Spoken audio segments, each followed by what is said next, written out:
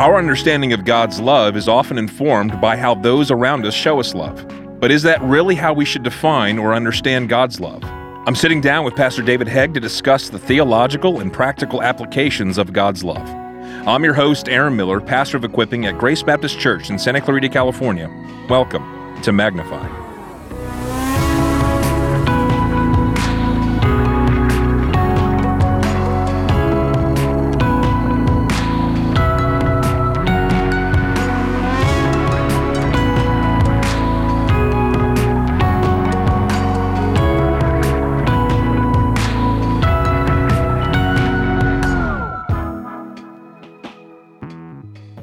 Has your pastoral theology class, that's not started yet, or it has started? Starts a week from today. You excited? Scared.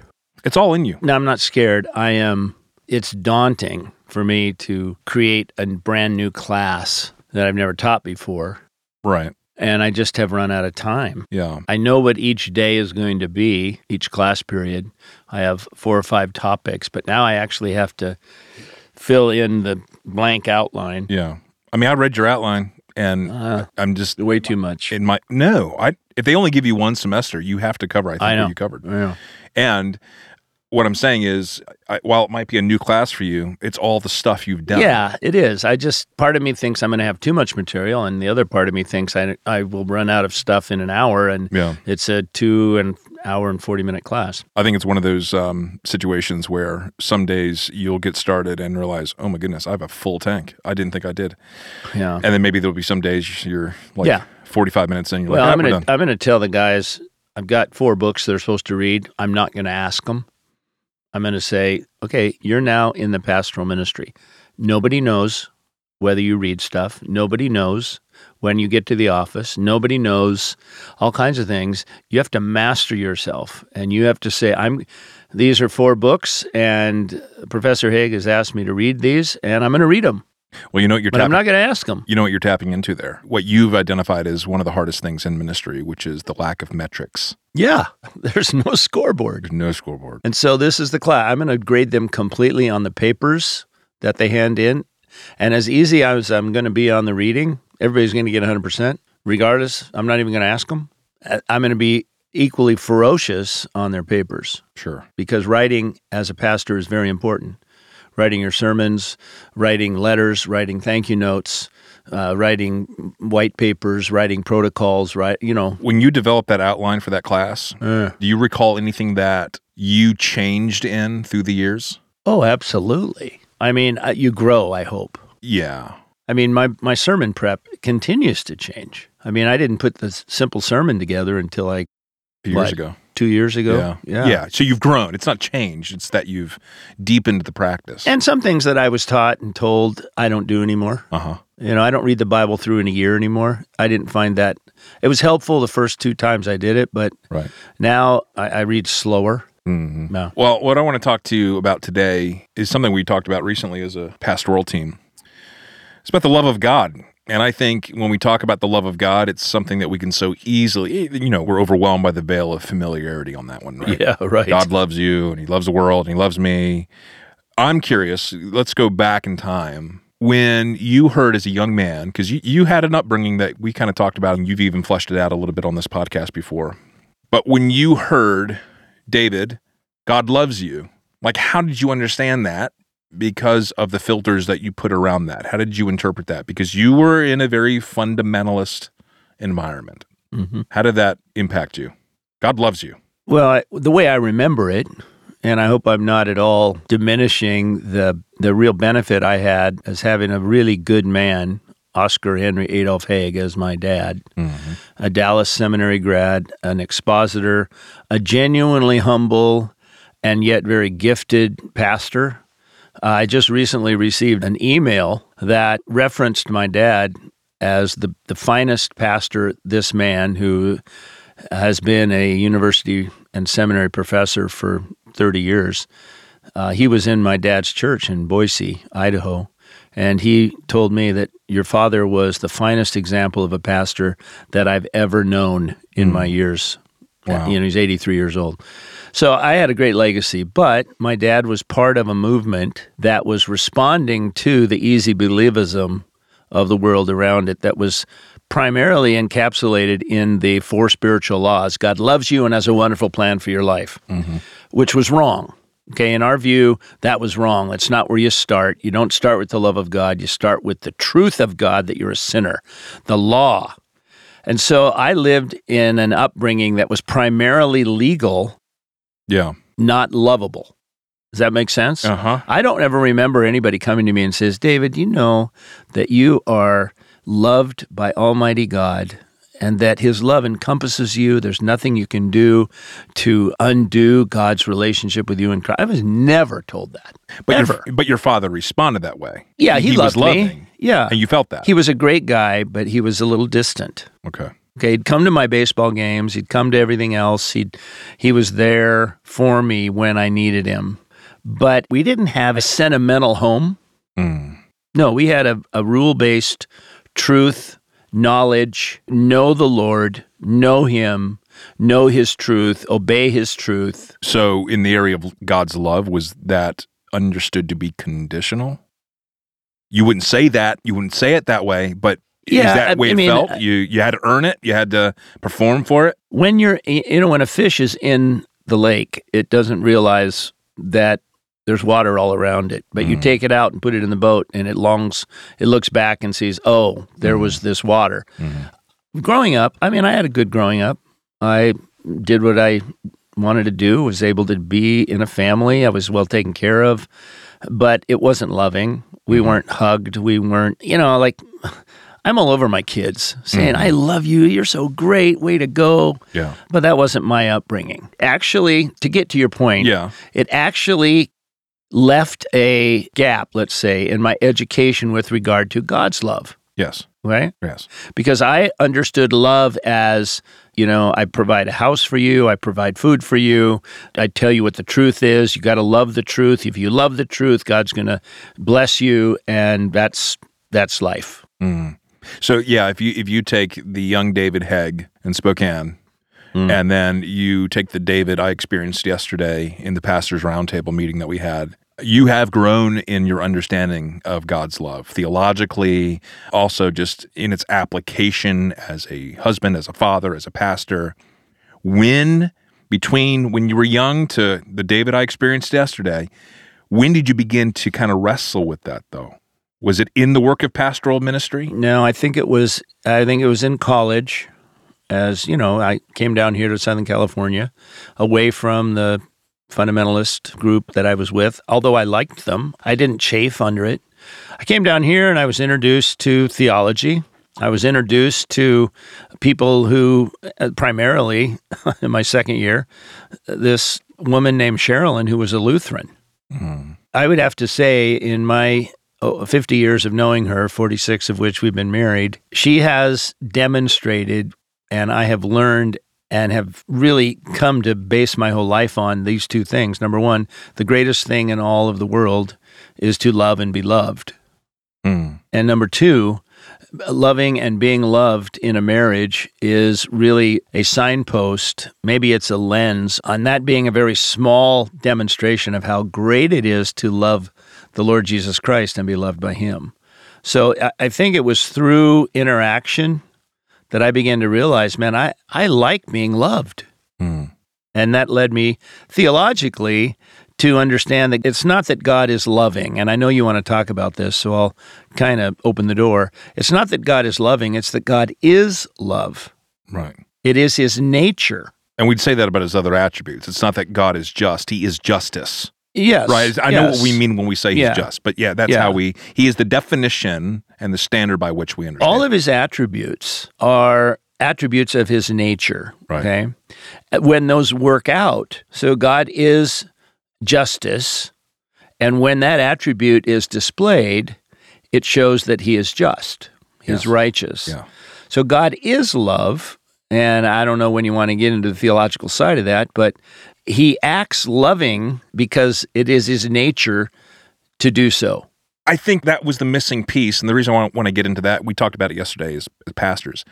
We start off with ourselves in the center of that consideration. God loves you. Yeah. right? And we put ourselves in the center of that, and there's a healthy version of that. I'm not saying that that's when we teach our sons and daughters when they're young that Jesus loves you, this I know, so on and so forth. However, we don't go beyond that into the very ontology of God, the Trinitarian unity of love that God is. Mm-hmm. We're bound to ourselves, and we put ourselves at the center of all of his activity, which is really destructive, right? At the risk of really offending some people, there's this great little song that we teach all the little kids, Jesus loves me, this I know, for the Bible tells me so. The problem with that is it's kind of like the Lord's Supper. Anybody can take it, but unless you're in Christ, it really isn't significant for you. That's why when we do the Lord's Supper, we say, look, if you haven't given your life to Jesus, just let the plate pass you by, let the cup pass you by, because this is really a means whereby those who are in Christ go deeper and deeper into what it means to belong to him. Okay, but God loves the world, so what do you do with that? Yeah, but, well, okay. Not everybody should sing Jesus loves me. Yeah. Yes. Right? Right. So back to John 3:16. Right. What does it mean that God loves his cosmos? That's the word that's used. The word cosmos is used 8 different ways, the Greek word in the New Testament. But there it means God loves his creation. And he wasn't going to let sin win. And we see that beginning in Genesis 3, where right after he passes out the curses, he says, but there's coming a one, the seed of the woman, who's going to begin the process of God's redemptive dynamic of his kingdom power to turn back that which was depraved and turn it into that which is holy. How's he do that? Right. Well, Matthew 1, he's going to do it, name him Jesus, because he's going to save his people from their sins. So technically speaking, I can only say Jesus loves me if I have entrusted my life to him. Hi, ladies. This is Martha Harding, and I would love to have you join us for another Grace Women Together evening on February 23rd. We'll start at 7 o'clock in the conference center, have some snacks, we'll hear an encouraging testimony, and we'll enjoy just spending time together planning succulents. This is a fantastic opportunity for you to invest in your relationships with your believing and unbelieving friends. This Grace Women Together event is casual. The fee is only $5, and you can get more information and register online at gracebaptist.org/women. We'll look forward to seeing you on the 23rd.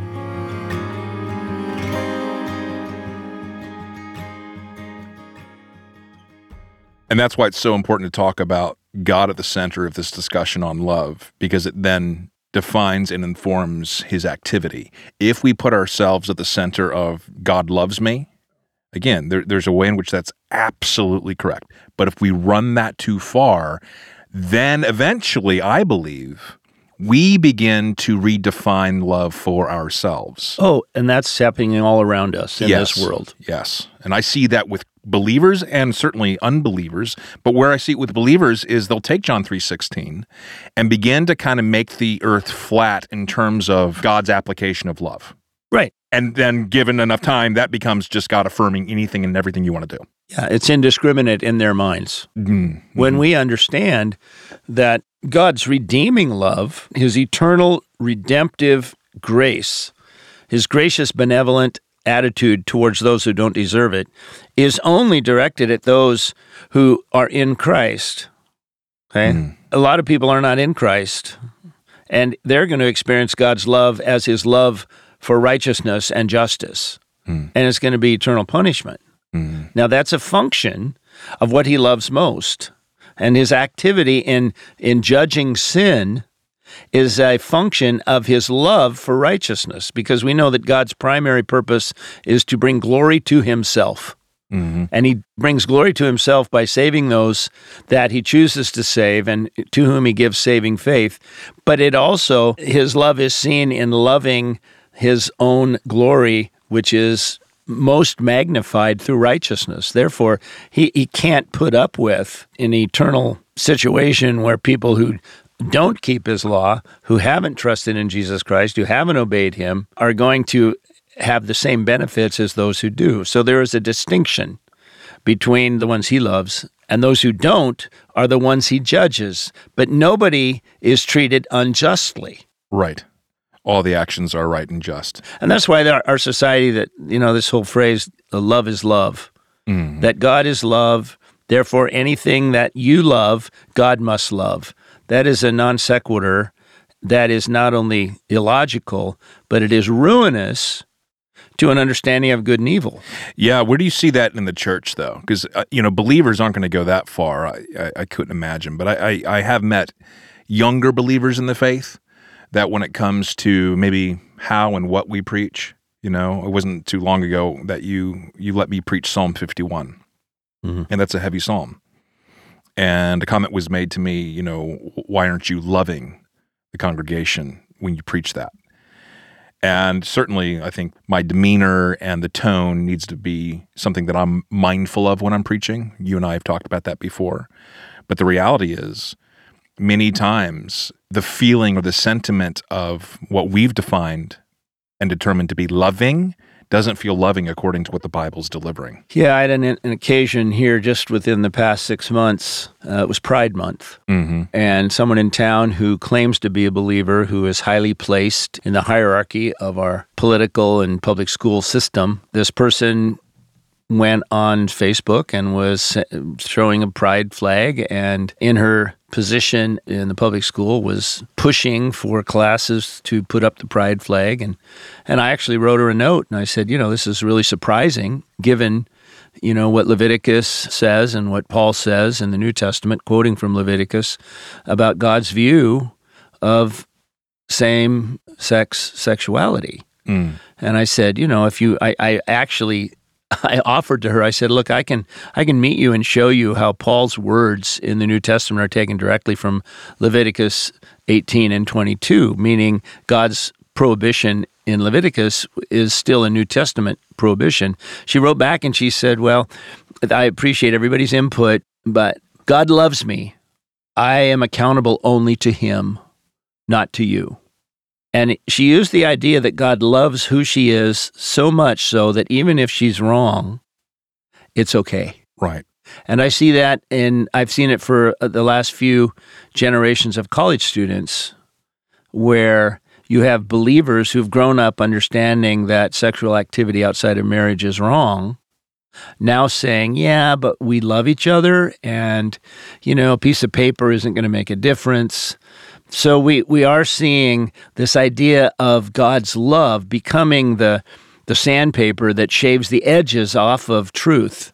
Mm-hmm. I've talked to people who have had abortions, mm-hmm. and they say, yeah, I had an abortion. I probably shouldn't have done that, but God loves me. Right. God loves me becomes the excuse. The wild card, get out of jail free exactly. card. Yeah, right. Exactly. In your interactions with this individual that you mentioned, and even people like this individual in the city, I think of your mm-hmm. interactions mm-hmm. because of your column. Are you noticing that in your friendship with them, they're coming to a better understanding of where you're coming from when you speak truth against certain things? Are they still categorizing you as unloving when you do that, or just misunderstood? Well, just almost by accident, but obviously by God's providence, my relationship with this particular group of people didn't begin with my being a Christian. Mm. It began with my column in the newspaper as a thinker, as a conservative thinker, an ethicist. And so when they invited me to various things and I spent time with them, I purposely was a good listener to them and a good complimenter to them in areas that I could compliment. And I know this sounds horrible. I'm being the hero of my own stories, and I don't want to do that. But what I found is that they accepted me as a person they wanted to have coffee with. Mm-hmm. And that opened the door then to me telling them this is why I'm the way I am. I actually believe it's the 1 Peter 3:15, mm-hmm. where, be ready always to make an answer to anybody who asks you, why are you the way you are? Mm. And they like me for reasons other than I'm a pastor. Because they like me, then they have opened themselves up to hearing why I am the way I am. And I think that's a good model. If you come at the world and say, you guys are just wrong. Now, I know that's what the law says. Sure. But the question is, how do we create relationships that allow us to have conversations that matter? You can stand on the street corner with a sign that says abortion is murder, which I think it is. Sure. But that's not going to give you an audience with somebody who has had an abortion, is thinking about an abortion, or who actually thinks that, abortion is okay and that even if you do it, God still loves you. I think what's necessary is, and we've talked about this before, that's going to war with culture. Mm-hmm. That's fighting fire with fire. That's being set up as a mean-spirited person who just hates you. On the other end is there are people who are withdrawing. They're not anywhere. They don't have any contact with the unbelieving world. What I'm trying to model is what I'm trying to preach, and that is, look, let's have relationships with people who are unbelievers, but let's meet them on the grounds of, look, just be a person that's fun to be with. Do you think, Dave, that people in our city see us as a loving church? I know we can't always convince everybody because we're going to say things and stand for things that they don't like, but do you think that we have that as a developed reputation? Well, I can't really speak to that. When I'm out in the community, and I'm out there all the time, what they know about Grace Baptist is that we've been here a long time, that we put on really great Christmas things and plays, and, we allow the city to use our building. If people think we're a loving church, it's going to be on the basis of their interaction with people in their lives who are from Grace Baptist. And that's why I continue to preach. We're not shaving the edges off our truth. We're not going woke at all. We're not giving up our principles. We are living them out, but we're doing so with a smile on our face and with the desire to listen. Yeah, I kind of set you up on that one. Oh, boy. Well, the reason I did that is because I know that, again, this is a default way of thinking. People don't do this intentionally. I even find myself slipping into this, and I'm on the pastoral staff. But you, with your voice and the mantle of responsibility that you carry as the senior pastor, people are going to answer that question based upon who they perceive you to be. And I'm trying to turn it around on those listeners to this podcast, those family members of Grace Baptist Church saying, no, this is a church-wide thing. When your neighbors meet you, they have met a representative of Grace Baptist Church. Yes. This is not what David Haig preached in the pulpit, although that is significant. It's big. Right? Yeah. It carries a lot of water, for sure. But this is the Grace Baptist family in this community. And so I just want our people to think more rightly about who's responsible for carrying the reputation of our church. It's not just the pastors and the elders. That's a big part of it. Leadership is a huge part of it. It is the actual body itself. And I want to take what you just said and replace the word responsibility with privilege. It's not only our responsibility to represent Jesus Christ, it's a privilege. I think here at Grace Baptist, we've done a pretty good job of keeping global missions in front of our people. Once a month or every other month, we have one of our global partners either on video or live being interviewed, and we're going to have a global outreach Sunday. And I think the area that we actually can maybe do a little more thinking and acting in is how can we as a people, in the normal rhythms of our lives, and that's the important line. If you have kids in elementary school, is there a way that you can be part of I don't even know if they have PTA anymore, but is there a way that you can be part of a group of women or men whose kids also go to school with your kids? Maybe you carpool together. Maybe you are helping to coach a team. Maybe you're just going to the games. I know soccer was a big deal with my son, and Sherilyn and I ended up traveling to various tournaments and staying overnight and eating dinner with other parents. And we got into conversations. And you lead with your life, but you get out there. We can't just be sequestered away from the very people who desperately need to know Jesus. Yeah. And that for the listeners, for the Grace Baptist family, I think that's just a good consideration to leave them with, which is, how do you love Santa Clarita? Right. There's not just one answer for that. Yeah. All right. It is all determined about where God has placed you, with whom God has placed you, so on and so forth. But that's a reputation and that's a responsibility and a privilege that we all carry as this family. Yeah, just let me say one last thing. Sometimes we think that the way that we can bring about the best change in Santa Clarita is in the voting booth. I'm going to tell you it's in the backyard. It's in your backyard, your neighbor's backyard. Maybe it's on the sidelines of the soccer field. Maybe it's having coffee with some folks that you get to know at work. Figure out a way dear ones, friends, family of Grace Baptist Church, to get into a relationship with someone who needs Jesus this year. And then pray and pray. And I think you'll be surprised at the way your life maps onto theirs. And they then come back and say, hey, like I had somebody text me back in December, hey, where do I find the story of Jesus' birth in the Bible? Mm-hmm. Well, what an opening. Mm-hmm. Why did they come to me? Because they had no idea where it was. And they're hearing about it. And they thought, oh, maybe I should read it. Mm. Well, that's the Spirit of God working in their lives. And that's the Spirit of God giving us the privilege to be useful to Him. Okay, so before we land this plane, let's have a little fun. What are some fun ways, maybe there's no answer to this, maybe you do nothing, but what are some fun ways you and Sherilyn celebrate Valentine's Day? Oh, wow. Do you go away? Do you, well, one thing cook we her do, dinner? What do you do? We are always asked on the Tuesday or Wednesday before Valentine's Day to come and speak to the Fantastic Fours. That's here right. At Grace Baptist Church. Yeah. That's a ministry to moms who have 4-year-olds. Yeah. And they come for 1 year during and the kids are doing crafts and they're doing things with mom, but then the moms also meet and have a little Bible study. And so Sherilyn and I come in and talk about, how do you have a thriving marriage when you got little kids running around? Mm-hmm. And it's a lot of fun. We do Q&A, and some of the questions are outrageously wonderful, and some of them are embarrassing, but we answer them anyway. Yeah, yeah. But you know what? I know this is going to sound crazy, but we're empty nesters now. Okay, right. So every night when I come home, it's the best part of my day. And we stop what we're doing.